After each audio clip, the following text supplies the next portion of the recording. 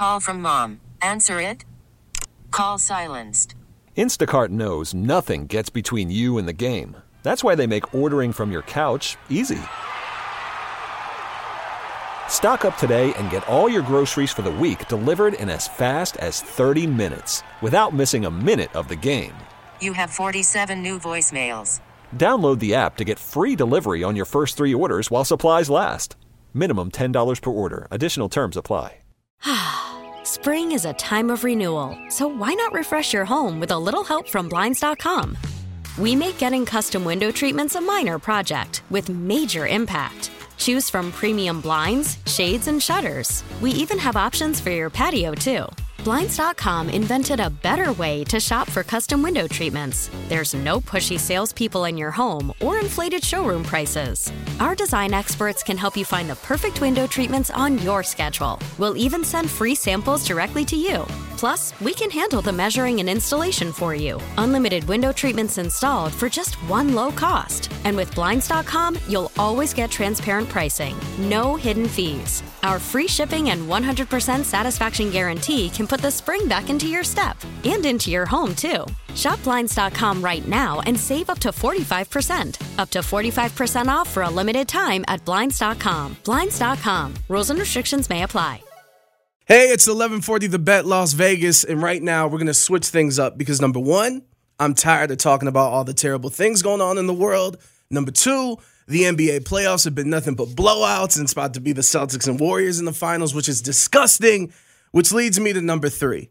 I don't really need a reason to talk hip-hop, especially when we're talking about the one and only Christopher Wallace. So with that being said, I'd like to welcome Justin Tinsley. You know, you might have seen or read his work as the senior sports and culture writer at ESPN and, you know, this show called Around the Horn. He's also an author who just dropped a new biography on Biggie called It Was All a Dream, Biggie and the World That Made Him. Justin, thank you so much for the time, and how are you doing, man? Man, thank you so much, man. Vegas, I love Vegas, one of my favorite cities, and I get to talk about Big while talking to the people of Vegas. Like, I can't be more honored and I can't be more excited about this. No, 100%, and I hope to see you here in Summer League in July. But as we kick things off... You know I'm making plans.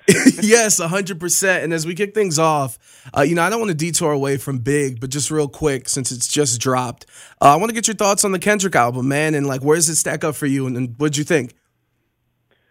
Man, all of Kendrick's albums are heavy in their own way, and obviously I think before this, To Pimp a Butterfly being the heaviest of them all, in terms of just, I really need to, sit down and, listen to Kendrick, at least on the first couple of times, and, I treat it like how my grandmother used to go to church. She would have the lyrics to the songs, and she would follow along with the choir. That's how I kind of am with Kendrick.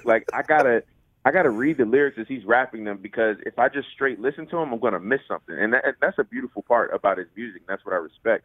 And it's definitely like this for Mr. Morale and the Big Steppers. It was a different album than I was expecting. I didn't really know what to expect, but it was a different album than his previous ones. I think it's a very heavy album. I think it's a very, very inward-looking project to somebody who I think over the last decade, at least decade of his life, he's really felt the weight of being like this leader. Resurrecting the West. He's the next dude out the West. Yeah, and I mean he really was, and he still is, and I think he felt the weight of that, because being a leader in so many ways, even if we don't intend for it to be like this, he felt like a level of perfection and expectations that, when you listen to the album, he's just not that guy. And he was like, don't look to me to be your savior. And I think that's what a lot of this album was about. And it was very powerful for me to hear that from an artist, and especially from an artist of Kendrick's caliber. Where it stacks in amongst, his catalog, I think the beautiful thing about Kendrick's catalog is I treat Kendrick's catalog a lot like I treat my favorite book. I have it tattooed on me as well. It's Malcolm X's autobiography. It's when you listen to certain albums at certain periods of your life, they're going to sound different, and they're going to hit you in a different way. So at this point, me personally, I still have Good Kid, Mad City as his best album. That could change over the years, but I still feel confident saying my favorite project from him was Good Kid, Mad City. But what I appreciated about this most recent album is just like it's an album littered with imperfections. And, one of my favorite quotes is from Tupac Shakur, where he was like, yo, imperfection is inherited, therefore we all sin, but we all die in the end no matter how hard we fight.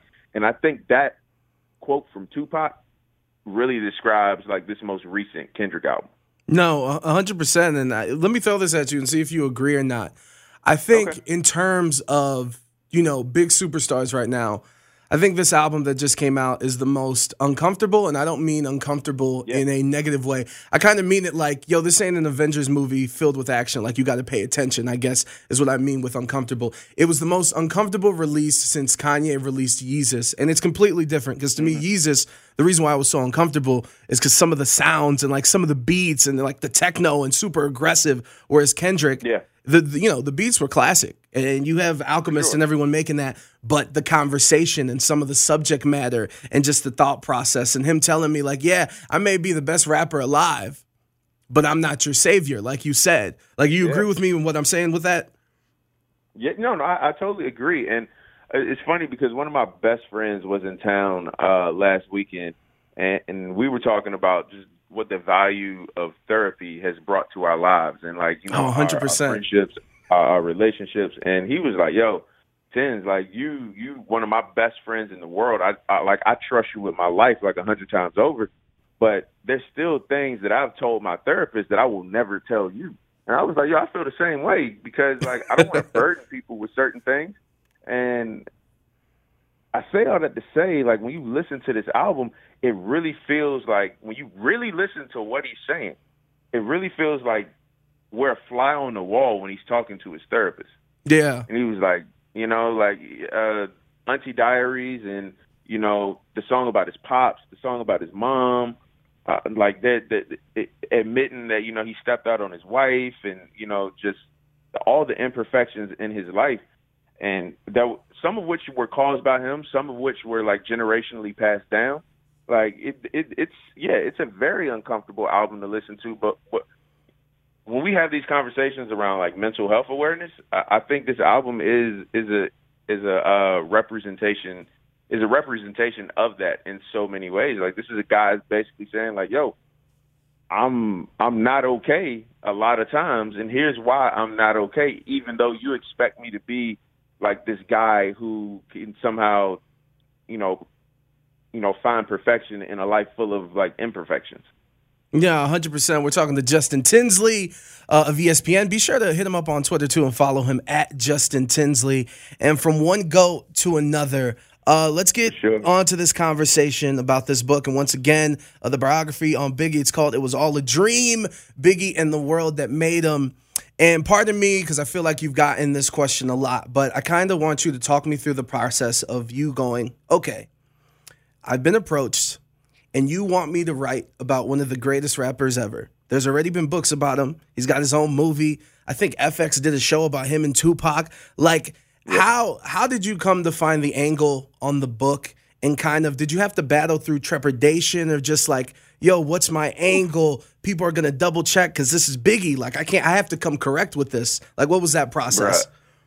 Bruh, I mean, you hit the nail on the head. Once I signed the contract and, for those who might not be familiar with the book publishing world, you sign a contract and you get money. You get half of it up front, and then you get the other half once you submit the manuscript and the publisher, accepts it. So at first, they gave me my money up front, the first half, and I'm like, damn, this is like the biggest check that I've ever gotten, at least at one time. We love to hear it. And you love to hear it, but, I had bills I had to pay. I had things I had to pay off.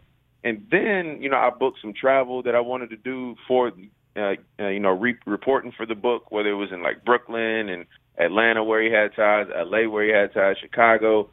And I booked all that in like late February 2020. I think what happens in the next couple of weeks. After that, like the world literally shuts down. And so I had to do all that. So I had to do the entire book basically in quarantine, like reporting, research, interviews. Like this entire book, I never did one interview in person. Like all of it was via Zoom or via FaceTime or via phone. That's nuts. You know, that it's nuts, especially because you think for a person who was like so in your face, like people could reach out and touch him, like Biggie Smalls. The fact that I couldn't look people in the eye face to face to do this book, it was daunting. And like you said, man, like it was scary, bro. Like what the hell do I tell people about Biggie that they don't already know? As you just alluded to, like there's been so many projects produced on him, and like in the spring 2020, man, I was going through it. I was like, dog, what have I gotten myself into? Like I've already spent the money that they gave me, so I can't get the money back. And like, so I got to do the book. Like, what the hell do I do? And you know, credit to my wife, credit to like my close friends. Like they really, you know, help ease that anxiety, because you know I battle anxiety much like a lot of other people do. And it really hit me. It was like, all right, of course, you got to do the biography of Big, from life to death to legacy and things of that nature. But I've always been interested in, you know, contextualizing so many things. Like what was going on when Biggie was making these decisions in the world? Hence the title, Biggie in the World That Made Him. So while it's going to be a biography, I wanted to do a socio-political, socio-cultural, socio-economical examination of the world and why Biggie was forced to make these decisions or walk down these paths that he did, because none of our lives are ever lived in a vacuum. We're some of our experiences. We're some of the neighborhood that raised us, the city that raised us, the town that raised us, and, you know, the government that passes legislation or lack thereof, and how we operate in those worlds. And so when I looked at the book, I figured, I was like, all right, I can really humanize Biggie Smalls, but really humanize Christopher Wallace if I really paint a vivid picture of what the world looked 100%. like in 1969 or 70, when Biggie wasn't even born yet. But President Richard Nixon declares, against the advice of his own commission, that says, you know, people who are addicted to drugs, we need to get them rehabilitation. We don't need to penalize them. But Richard Nixon says, like, nah, let's penalize them because we can make a lot of money off of that. And then, you know, we got to talk about Caribbean migration to New York City, which completely changed how New York looked. And that changed, that forced like lawmakers and like policymakers to strip resources out of these neighborhoods, like cultural resources. And that led to the crack epidemic. So it's like, yeah, if we want to talk about Biggie sold some drugs, that's cool. But like, why were he and so many other like young black men and women, and not even just young black men and women, like young black men and women, young brown men and women, you know, across the country, why were they forced to make these decisions? Like, nobody just wakes up in the morning and be like, I want to be a drug dealer because that sounds cool. Like, no, they did it because they felt like they had no other options. And here's why they had no other options. So I figured if I could paint that picture in the book, it would really like paint a picture of Christopher Wallace's life that hasn't been done before. And I'm just so honored and so blessed and so grateful that like so many people understood that vision, that, you know, people are telling me like, yo, I've never looked at Biggie's life in a way that you painted it in this book. And I don't take that for granted 1 second at all. No, that's incredible. Like we talking about one of the greats. So like I said at the beginning, we appreciate you. And you kind of touched on the process of in your head. You're like, all right, I'm going to go to LA. I'm going to go to New York. I'm going to go to Atlanta. Like everywhere Biggie was at, I'm going to be at. And then the world shuts down. And kind of talk to me, was it more beneficial in terms of like, you're like, okay, well, I'm stuck at home, so my research is going to be on point. And then I guess, you know, reaching out to people, was there someone that you weren't able to connect with that you wanted for the book, or who was the most open or enjoyable to talk about in terms of getting research and quotes for the book and information? Yeah, okay. Well, for one, I'm like a research nerd. Like I love going through like archives of like newspapers and, you know what I mean, like television stations. Like I love finding like this random obscure, let's just say New York Times article from 1974 that talked about, you know, the rise of drug cases in Brooklyn, New York, in particular the Bed-Stuy neighborhood, which is where Biggie grew up. Like I could find, it could be like a 2,000 word article, but if it's a sentence that helps me paint paint the picture, I love going to look for it. So research, I was always going to do a bunch of research for the book. And shout out to my man Randall Williams, who is now at Boardroom, Kevin Durant's company, but he helped me a lot early on with my research for this book. So I'd be remiss to say if I don't mention him. So that was always going to be there. Thankfully, like a lot of these places where Big had ties and where I've either been there a lot or I lived there. Like I lived in Chicago for a little bit. I lived in LA for a little over a year. So I knew like the culture of the city. I knew the feel. And I always wanted to give the reader like that context of like what it smelled like, what it felt like, what it looked like at that point. So, and I had a bunch of friends in all those cities. So like I would call some of my homeboys, some of my homegirls up and be like, yo, you got any uncles that lived in, let's just say LA in the 80s or New York in the 80s? Because I really want a detailed description of like, you know, what, you know, this neighborhood in LA felt like, or this neighborhood in New York felt like. And so they helped me out a lot. And but being in quarantine, bro, like I was working on like 3 major projects at once. I was working on this book in particular. I was working on with Dwayne Wade on his photographic memoir that came out last year, and I was working on a Nipsey Hussle 30 for 30 that came out last year. Salute you for that, by the way. I didn't mention that at the beginning. My fault. No, it's fine. Yeah, like I was working on all of those at once. So being in quarantine in a way helped me like really focus on like, all right, on this day I'm gonna focus on the D Wade project. On this day I'm gonna really focus on the Nipsey project. On this day I'm gonna focus on the Biggie book. So because like we were in quarantine, I couldn't go anywhere. Like I couldn't go to happy hour. You know what I'm saying? Like I was stuck in the house. So yeah, it sucked because I couldn't go anywhere. But and I want to make sure I'm definitely respectful when I say this, because like quarantine and definitely 2020 in particular, like it ruined so many lives and it changed so many lives, mine in particular too.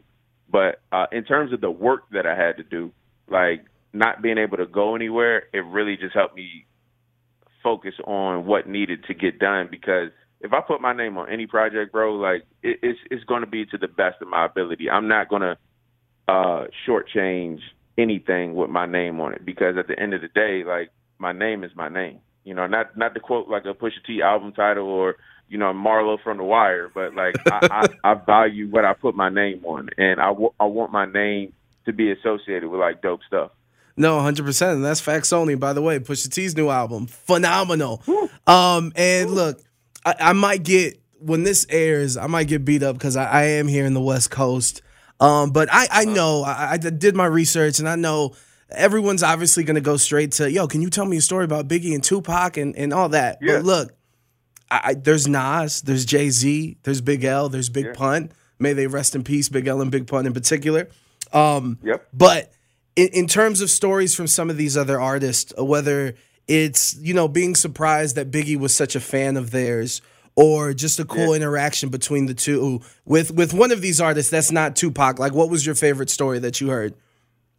So I spoke to this young lady who lived in Brooklyn around the time, it was like 92, maybe like late 91, 92, early 93.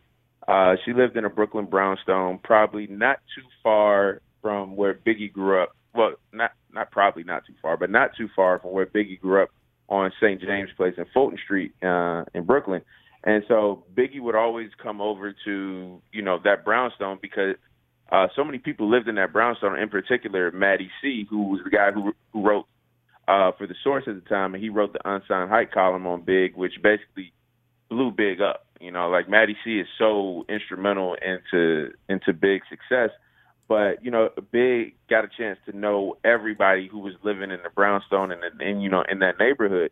And that young lady, she was working in the music industry as well, and she would tell me, like, yo, Big loved listening to everything by everybody. Like, so I have 2 stories for you. And so Maddie, so I'll get back to her for a second, but Matty C told me a story about how, you know, he would call Big over because he would always get advanced copies of albums, you know, months before they came out. This is not like the internet where you can listen to something instantly. You know what I mean? Just go straight to SoundCloud. Exactly. It don't go straight to SoundCloud. It don't go straight to Apple Music or Tidal or Spotify. Like, you really had to wait for an album. So for the generation of music fans that don't know what this is about, this is how listening to music actually was back in the day. So Matty C would get all of the music first. And he told me the story one day in particular. So Big was, his demo tape was out, and, you know, around like neighborhoods in New York City, like his name was really starting to bubble. He was nowhere near the star that he eventually became. But he called Big, and he was like, Big, come over here. I got an album I need you to listen to. It's going to, like, mess you up. The album was Dr. Dre's The Chronic. And so The Chronic came out in December 1992. I believe Matty C got the advance copy around, like, late August, maybe, like, September 1992. And so they're over at the apartment, you know, they're smoking, they're listening to music, and Matty C tells this incredible story of how, like, Big just, like, his jaw drops when he hears, like, the album. And he hears, like, the instrumentation. He hears, like, the attention to detail. He hears, like, it sounds like a hip-hop symphony on there. He was like, wait, this is about to come out? And he's like, wait, this is what, like, rap is going to sound like? He was like, bruh, like, if this is what I have to compete with, I got to go back. I got to step my game up. They got to go back to the lab. Yeah, he was like Big Ash the Blunt. Like, if Big Ash the Blunt, then that's how you know he was serious. He was like, bruh, if this is what rap is going to sound like, I need to go step my game up. And Big is as confident an MC as you're ever going to meet in rap. And he was like, this is what I got to compete with. This is what I'm trying to compete with. Oh, I got to step my game up. And so he was like, he left the Brownstone, and he was like, he went back to his apartment and started working on music and started writing stuff down because The Chronic blew his mind. And it's for good reason. I think The Chronic is one of those albums that, you know, it will stand eternity. Like The Chronic will sound brand new 100 years from now. You know, I mean, at the Super Bowl, it sounded brand new. Yeah, exactly. So, like, imagine, like, a young Christopher Wallace hearing that. So he really loved The Chronic. I mean, and this is one thing I want to point out, too. Like, the whole East Coast, West Coast thing, and I understand how that happened and how it played out. One thing that isn't talked about enough is just how much Big was a fan of the West Coast. I told you that story about, you know, The Chronic. Like, you know, he's got an album, he's got a line on Life After Death where he was like, I'm trying to figure out how to sell records like Snoop. Like, he loved Doggy Style. And one of his personal favorite albums of all time, because a young lady who I'm blanking on her name right now, but she's quoted in the book. She talks about how, like, Big would come over to the Brownstone, and the one album he would want to listen to every time, like, they partied or they had a kickback was Too Short's Freaky Tales. And he loved that album. Like, he loved it. And to the point where he knew every line of that album. Like, he could rap Too Short's Freaky Tales almost better than Too Short could. Like, that's how much he was. Like, he loved UGK, what they were doing down in Texas. Like, he loved Outkast. He listened to Southern Playalistic a lot while he was recording Ready to Die. Like this dude was a fan. It's amazing to think about. It's amazing to think about. So, yeah, so those are like two Tupac stories, and if I could say one thing about Tupac, 100% for sure. And thank you for the time, by the way. No, man. Thank you for making the time. Like I'm grateful for real. I'm truly grateful. Thank you. And brother. You know, so much like over the years, man, has been made of Biggie and Tupac being like, oh, rap beef and diss records, and, you know, they died in like very tragic manners. Both, you know, all of which is important to the story, right? Because that actually happened. Like, there's no way to say that. But I think over at least the last quarter century, in a lot of ways, man, they've been reduced to that. Like, that's all they had. Like, and one thing I wanted to do in particular with the book was to show that, like, yo, Tupac's legacy, aside from Biggie, is incredibly strong. Like, he's worthy of being talked about in his own regard. And the same with Biggie, separate of Tupac. But when we talk about them together, because we have to talk about them together, right? They're linked forever. Like, there's no denying that. But I wanted to showcase just how deep, how genuine, and how intense their friendship was. Like, these guys were like really, really, really good friends, man. Like they respected each other to like no end, and I wanted to hammer that home in the book because, of course, you got to get to the part where they eventually fall out. But like, if I'm going to talk about their falling out and their beef, I wanted to talk about their friendship just as much, if not more, because I feel like that's kind of been, you know, thrown under the bus or lost in the radar since then. Because if we shortchange them to just the negative parts of their relationship, then we strip them of their humanity. No, 100%. And I think their friendship was so important, which makes the falling out that much more tragic, is what I'm basically trying to say. Yeah. And we got to talk about both sides of the coin, and I wanted to do that in the book. And, you know, just from what I've heard, you know, people are pleased about how I did that, and that definitely, you know, that makes me happy. For real. No, 100%, because like whether you know it now or not, or it's crazy to think about, especially since it just released. Like this book is now history, and it kind of documents the history, and that's one of the. It hits me with Biggie a lot. I remember Questlove was on the Juanet podcast, I believe, and they asked him about Biggie and how Biggie loved the Roots, right? But the Roots came out in one of their albums that I'm blanking on, basically kind of making fun of Diddy and, you know, all the money and the cars, the clothes and everything. And first off, Biggie was hurt because he's like, yo, I messed with you guys. And they never got a chance to. And I believe, if I'm correct, he wrote something for The Source, kind of trying to calm things down. But by then, it was too late. So, and that's the unfortunate part, whether it's Tupac, whether, you know, some of these beefs, that when something happens suddenly, like there ain't no time to make things right. So it's super important that you documented that side and not, you know, the beef and stuff. That we love that because we can make a movie. We can talk about that. That's a headline. But the history and what led up to that is super important. And once again, Justin, I want to thank you for the time. Do you have a couple more minutes? Because I know we've gone long. I didn't expect to be this long with you. No, look, let's do it. Let's do it, man. I got some time. All right, let's ride. The one thing I want to ask you, and I've been fortunate enough, now I'm doing sports radio, and I was in hip-hop radio, and I was able, you know, I've been able to interview big names. Now, none on my bucket list, and the thing I always ask myself is, you know, if I get a chance to interview Kendrick Lamar, I really, really love Tyler, the Creator, for just everything that he stands for in his music and stuff like that. And these are dudes that I've really wanted to interview. And then I think to myself, like, yeah, but what am I going to ask them? Like, I don't know what I'd ask them. So I want to flip it to you in this scenario of what if. Like, if you got a chance to sit down with Big, what would you ask him? Ooh. See, I got you stumped. Thank you. That is a really good question, man. Wow. That is man, there's so many. But, you know,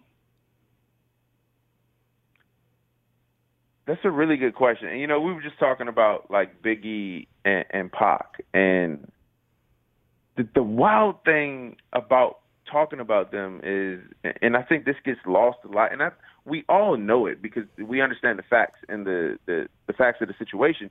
But, like, bro, they were so young.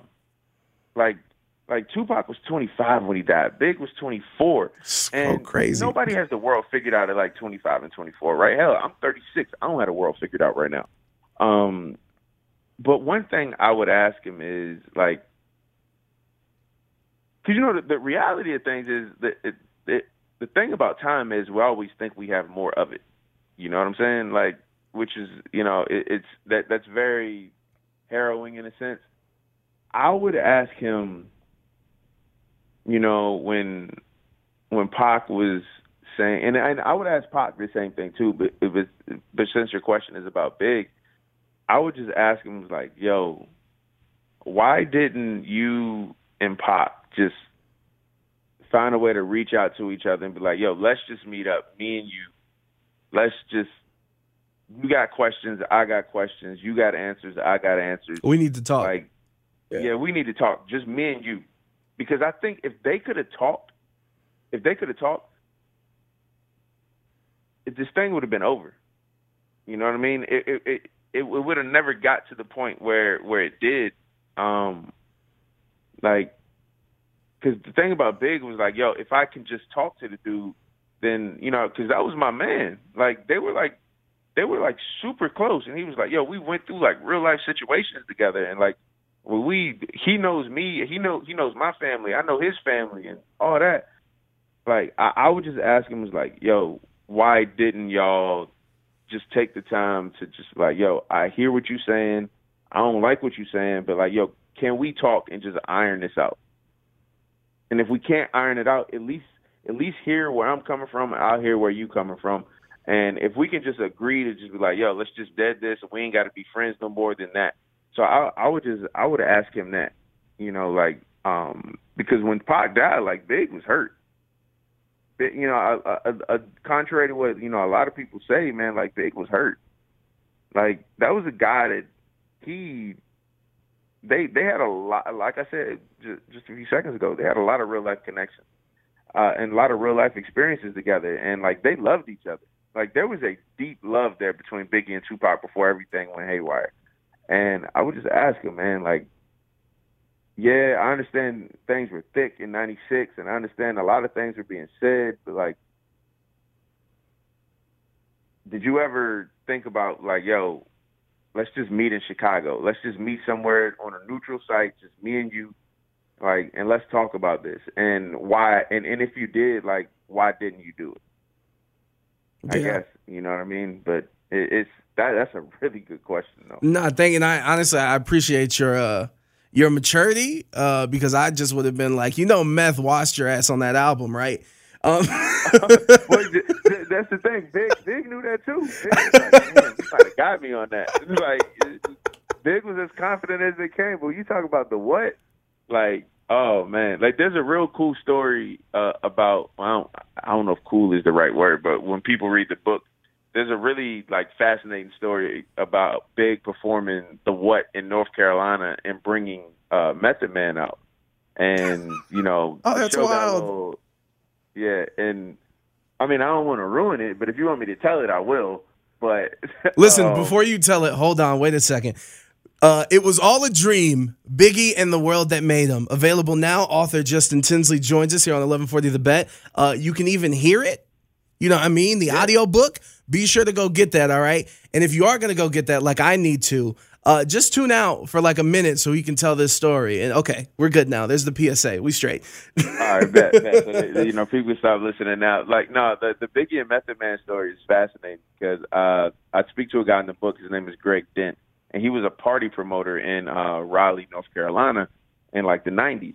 And he met Big in the early 90s when Big was down in North Carolina hustling. Like, this is before he became a rap star. But in like 95 or so, Big is back in Raleigh on like a show stop, a tour date. And he's performing at this club called the Taj Mahal. And, you know, like, Big was excited because it was kind of like a homecoming for him, right? You know, he spent a lot of time down there. He made a lot of money down there. And so he's performing at the Taj Mahal. But there's these guys like in the front row that are basically like talking junk to Big. And, you know, like the guys from the city was like, oh man, this is big star in town. We got to press him. And not knowing that like Big knew Raleigh. Yeah. And, they were like, oh man, we could beat you in a freestyle battle. Imagine trying to challenge Biggie Smalls to a freestyle battle at his own show, which is wild, right? It's like walking up to like Kobe or LeBron and be like, I could beat you one-on-one while they're actually playing in a game. P.D. Pablo was wilding out that night. Anyway. Just wilding. Oh, man. Who are you in my city? Anyway. Yeah, that's basically what they were saying. And so Big was like, look, you're going to make me stop my show. But look, here's what I'm going to do. I'll bring you up on stage and you can freestyle with me. But if I beat you, I'm going to emasculate you in your own city. You're going to have to walk out of here in nothing but like your socks and your boxes. I'm going to take all your clothes and like I'm going to just embarrass you. And so out of nowhere, when a dude tries to hop up on stage, like one of Biggie's mans, like pistol whips him. And basically a brawl starts. And so like it's a big fight. You know, Method Man recounts this in an interview where he was like, yo, like it's a shootout, like, you know what I mean? And it was just it was just Method Man and his homeboy there. But one of Biggie's mans was like, yo, we got y'all. Like, just stay back here. We got y'all. And and that's one thing that always stood out to Method Man was just like, yeah, he brought me here to get money. He brought us out to do this song. We was having a great time. But when things got like thick, when things got hairy, like he looked out for me, and that always stuck with Method Man. And like, yeah, that was the last show in the Taj Mahal. Like that's what shut the Taj Mahal down was, you know, Big trying to get this dude on stage, and next thing you know, a fight and a shootout happens in the club. And yeah, that's a Biggie and Method Man. There's more to the story, but I'll let people read it. I didn't want. Yeah. See, exactly. We ain't trying to spoil everything, and also I do appreciate the research. Like when you go on the rally and talking to promoters back then, that's incredible. Yeah. I'm gonna ask you one final question on the book, and then my boss specifically said I have to ask you one NBA question. So we'll get to that. Sure. But with this one right here, I want to know. So you've been on Good Morning America, right, to promote this book. You've been on Sway in the Morning to promote the book. Yep. For Biggie's birthday, you were on the title panel with Elliott Wilson as the host. Jay-Z mentioned, so on the graphic to get people to watch, right? It says title panel for Biggie's 50th birthday, Elliott Wilson hosting, Justin Tinsley next to Jay-Z and Diddy and Fat Joe and everyone else who joined. Like out of those three, or even just in general, what has been like the dopest thing to you where you're like, hold on a second, I really just did that? Yeah. So like those three that you mentioned, like, man, so I've been grateful for every conversation I've ever had on this book. Like people want to talk to me about this, like I'm going to jump on it. I'm going to do it. And like just the reaction has been crazy. But those three in particular, they were dope for like three different reasons, right? So Good Morning America, my grandmother knows Good Morning America. You know what I mean? Right. Like, of course. So I told my mom and my grandma, like, I'm about to be on Good Morning America. They were like, oh my God, you about to be interviewed by Michael Strahan and Robin Roberts? I'm like, nah, not exactly. But I'm going to be on Good Morning America. And it's still in 4K, and, you know what I mean? Yeah, it's still in 4K. And so, like, I was telling them for a week, and I'm like, yo, I'm going to be on there Thursday, and it's going, not Thursday, Tuesday, it's going to air around, like, 1 p.m. Yo, you know they asked me at least, like, 75, 100 times, like, what day you going to be on there again? Because I got to tell all my friends, what day you going to be on there again? And so I was like, look, if y'all ask me one more time, I'm going to purposely tell y'all the wrong day. But, you know, so it was dope that they had that moment because they, you know, that was one of those type of mediums where they really understood, like, wow, this is a big deal. You know what I mean? Like, you're on Good Morning America. Like, I had a billboard in Times Square. Like, they understood Love to see the importance of that. Sway in the Morning, just as like a hip hop head for all these years, was just like, whoa, like I'm like, I got Sway coming up to me, complimenting me on this book, saying that like this is a dude who was as deeply entrenched in that era as anybody. 100%. You know what I mean? He was like, yo, I'm learning things about this. Like, so that was dope. And to be on there with Heather B., who's a legend in her own right, to be on there with like C.J. Wallace, and for me to tell stories on there, and CJ to be like, yo, I've never heard that story about my dad before. I'll never forget that moment. I'll never forget that. And the title in Twitter Spaces, you know, like I said earlier, man, I need to add open for Jay-Z on my LinkedIn bio, man. Like I never, you know what I mean? Jay said he was going to read the book. Now, that will he read the book? I don't know, but he said he would. And he name dropped me on there. And Facts. You know, Puff was like, you know what I mean? And Puff was like, yo, homeboy with the book. Like that, those, like, man, you talk about the last 2 weeks, man, have been nothing short of, like, fascinating and phenomenal, man. Like, it still trips me out that this is, like, real life. Nah, listen, that's incredible. Like I said before we started the interview, we love to see it, and it's good for you to get your roses, you know, while everything's happening and as it's going on, because this book, like you just said, it's been out for a couple weeks. I'm going to say it again. You could go get it now wherever you get your books. It was all a dream, Biggie and the world that made him. And I don't want to make my boss mad, so here's the I feel just bad. Let's talk about it. Yeah, let's talk about the playoffs. Call from mom. Answer it. Call silenced.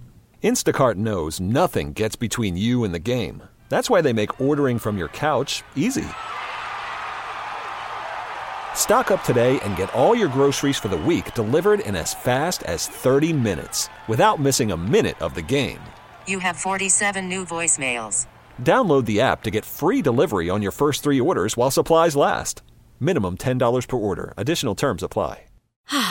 Spring is a time of renewal, so why not refresh your home with a little help from Blinds.com? We make getting custom window treatments a minor project with major impact. Choose from premium blinds, shades, and shutters. We even have options for your patio, too. Blinds.com invented a better way to shop for custom window treatments. There's no pushy salespeople in your home or inflated showroom prices. Our design experts can help you find the perfect window treatments on your schedule. We'll even send free samples directly to you. Plus, we can handle the measuring and installation for you. Unlimited window treatments installed for just one low cost. And with Blinds.com, you'll always get transparent pricing. No hidden fees. Our free shipping and 100% satisfaction guarantee can put the spring back into your step and into your home, too. Shop Blinds.com right now and save up to 45%. Up to 45% off for a limited time at Blinds.com. Blinds.com. Rules and restrictions may apply. T-Mobile has invested billions to light up America's largest 5G network, from big cities to small towns, including right here in yours. And great coverage is just the beginning. Right now, families and small businesses can save up to 20% versus AT&T and Verizon when they switch. Visit your local T-Mobile store today.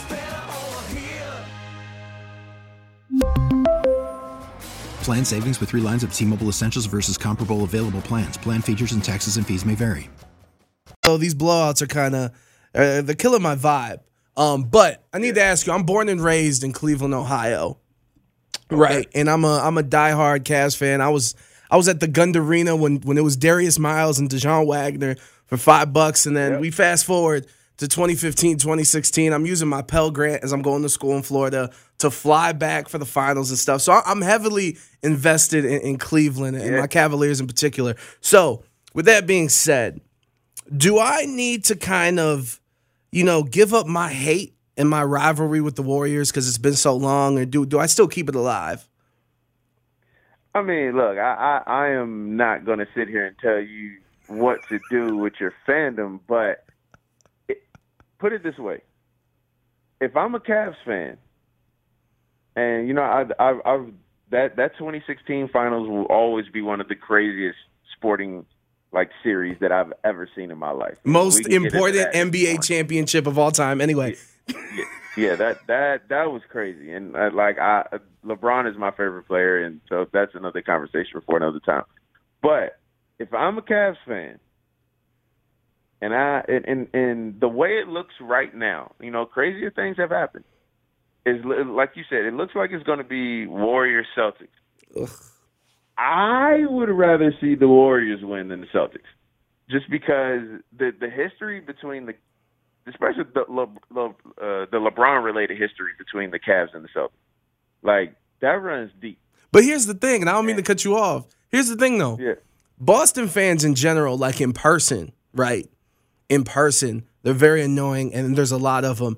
And just watching their games, their home games, make me just very uncomfortable for reasons that we don't have to get into. But then the Warriors on the flip side, granted, I'm here in Vegas, and it's you're either a Warriors or Lakers fan for the most part out here. But the Warriors, they ain't as braggadocious in person, but on Twitter, they're just as loud. Man, yeah. Warriors Twitter is a little too much, so this is why it's so difficult for me. I thought the crazy thing is I picked Miami in 6. Which obviously is not going to happen now. The best that can happen is Miami in 7. But it will be fascinating to see if that actually is the finals, right? If it actually is Golden State Boston, and the fan base is notwithstanding, you just talk about the actual teams. It will be interesting to see if Boston's defense can control Golden State's offense, and by that I mean Golden State has always been, at least for the last decade, has been an offensive juggernaut, right? 100%, free flowing. Different iterations and fashions. Whether it was just the young Steph, Clay, and Draymond, and then they added KD, and then now it's kind of this current version where they're getting the best out of Andrew Wiggins. Jordan Poole is playing his way into a huge contract. Yeah, Kuminga is a great asset off the bench. They're deep now. They're deeper now than they've ever been. and to the fact where like Andre Iguodala doesn't even have to play anymore. So it will be interesting to see if that Boston defense, which is everything it is built to be, if they can put enough bodies on enough shooters. Because what I think Golden State would do, and this is if it's the finals. I'm not guaranteeing. Nobody's ever come back from 0-3, and I don't think Dallas is going to come back from 0-3 on this Mavs team, on this Warriors team.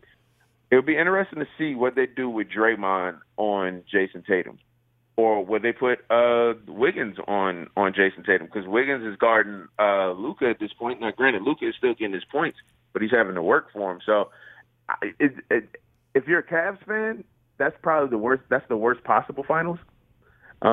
It really is, man. From an X's and O's standpoint, it's actually quite fascinating. No, 100%. I think Ime Udoka is a great coach.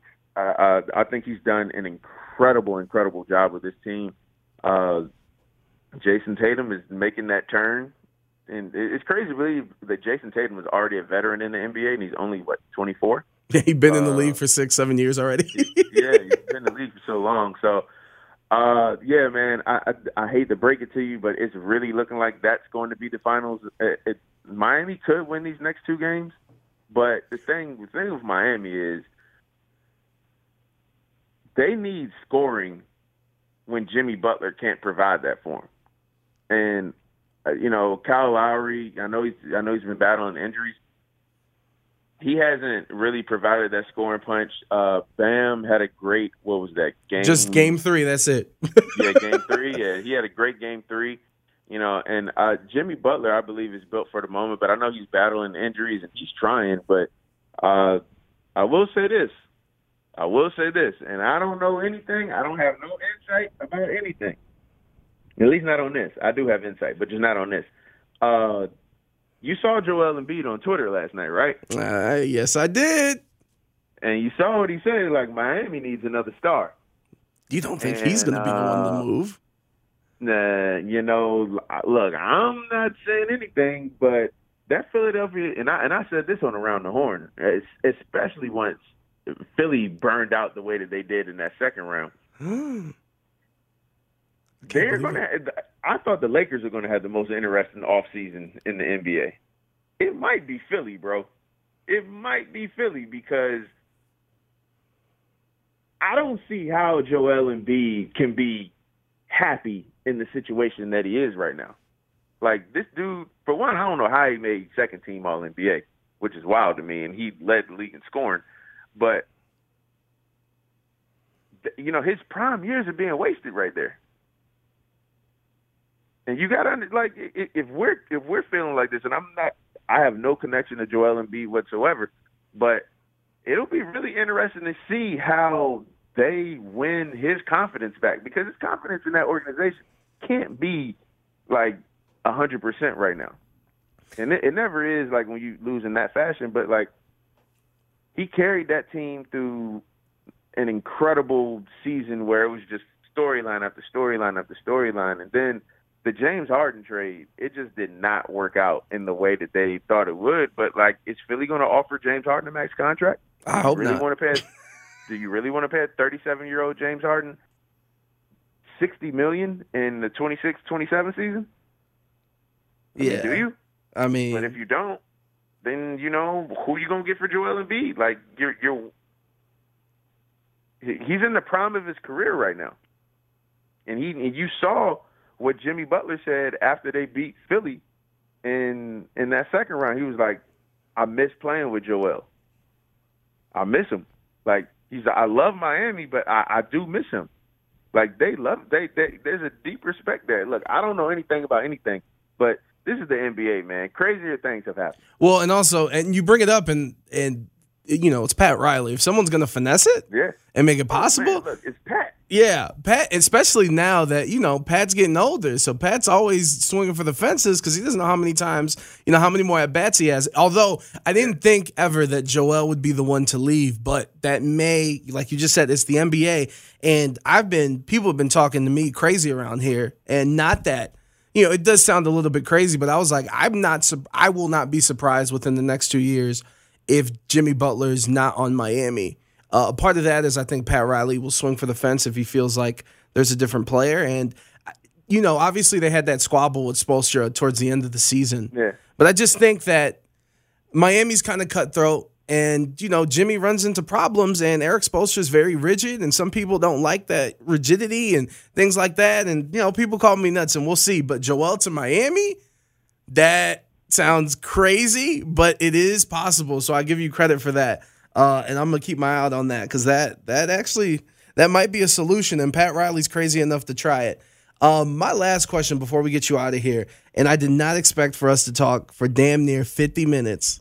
This is about to become a podcast on its own. I love to, right, exactly. I love to hear it. And again, Justin, thank you so much for the time. My final question is around the horn, right?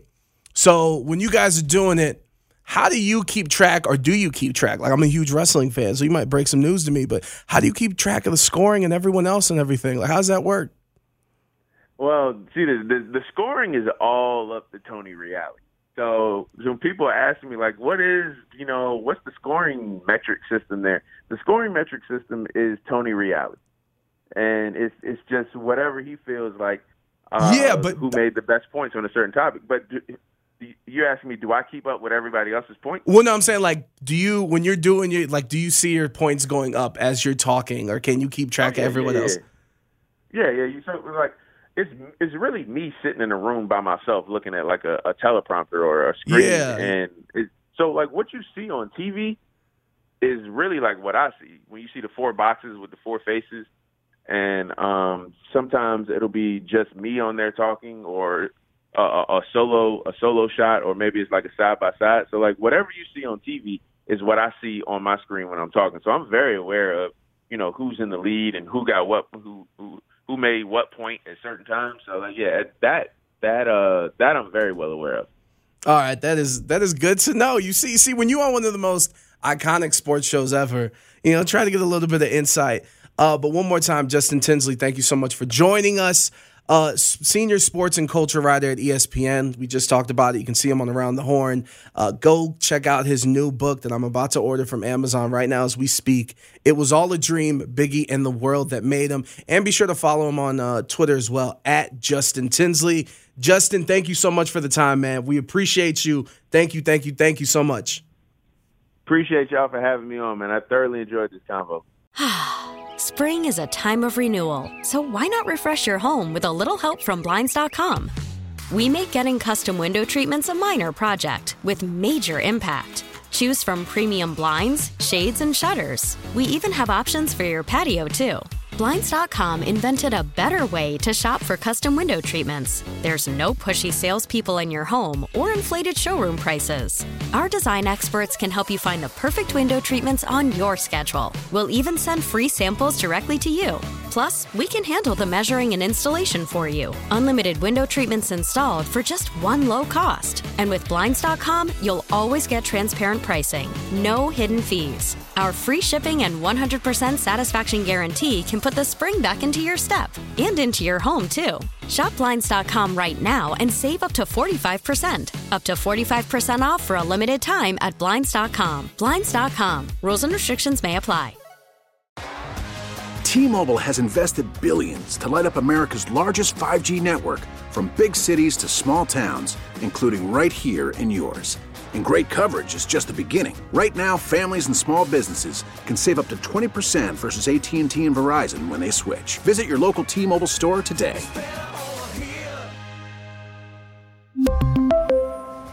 Plan savings with 3 lines of T-Mobile Essentials versus comparable available plans. Plan features and taxes and fees may vary. We get it. Attention spans just aren't what they used to be. Heads in social media and eyes on Netflix. But what do people do with their ears? Well, for one, they're listening to audio. Americans spend 4.4 hours with audio every day. Oh, and you want the proof? Well, you just sat through this ad that's now approaching 30 seconds. What could you say to a potential customer in 30 seconds? Let Odyssey put together a media plan tailor-made for your unique marketing needs. Advertise with Odyssey. Visit ads.odyssey.com.